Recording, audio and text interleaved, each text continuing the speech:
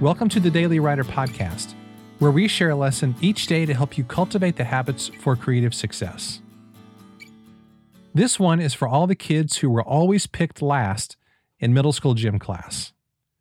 You remember what it was like.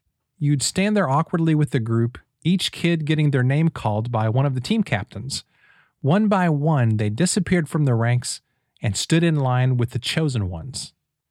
Then it would get down to the last few kids. Each time you hoped you wouldn't be the last one.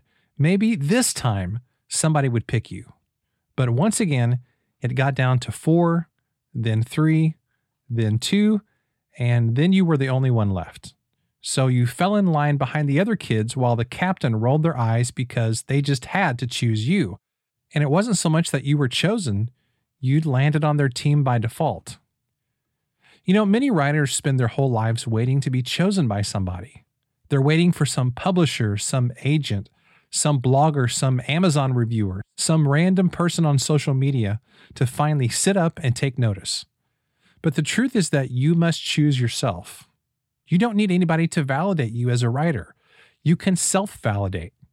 If you're doing the work of a writer, which means simply that you're writing, then you can call yourself a writer, plain and simple. The jazz artist Thelonious Monk once said, "Whatever you think can't be done, somebody will come along and do it." So why stand still and let other people pass you by? This is your time. This is your moment. You must choose yourself. And the ironic thing is, when you start choosing yourself, other people will start choosing you also. Thanks so much for listening to today's episode. For more, you can visit us at dailywriterlife.com. Thanks, and I'll see you tomorrow.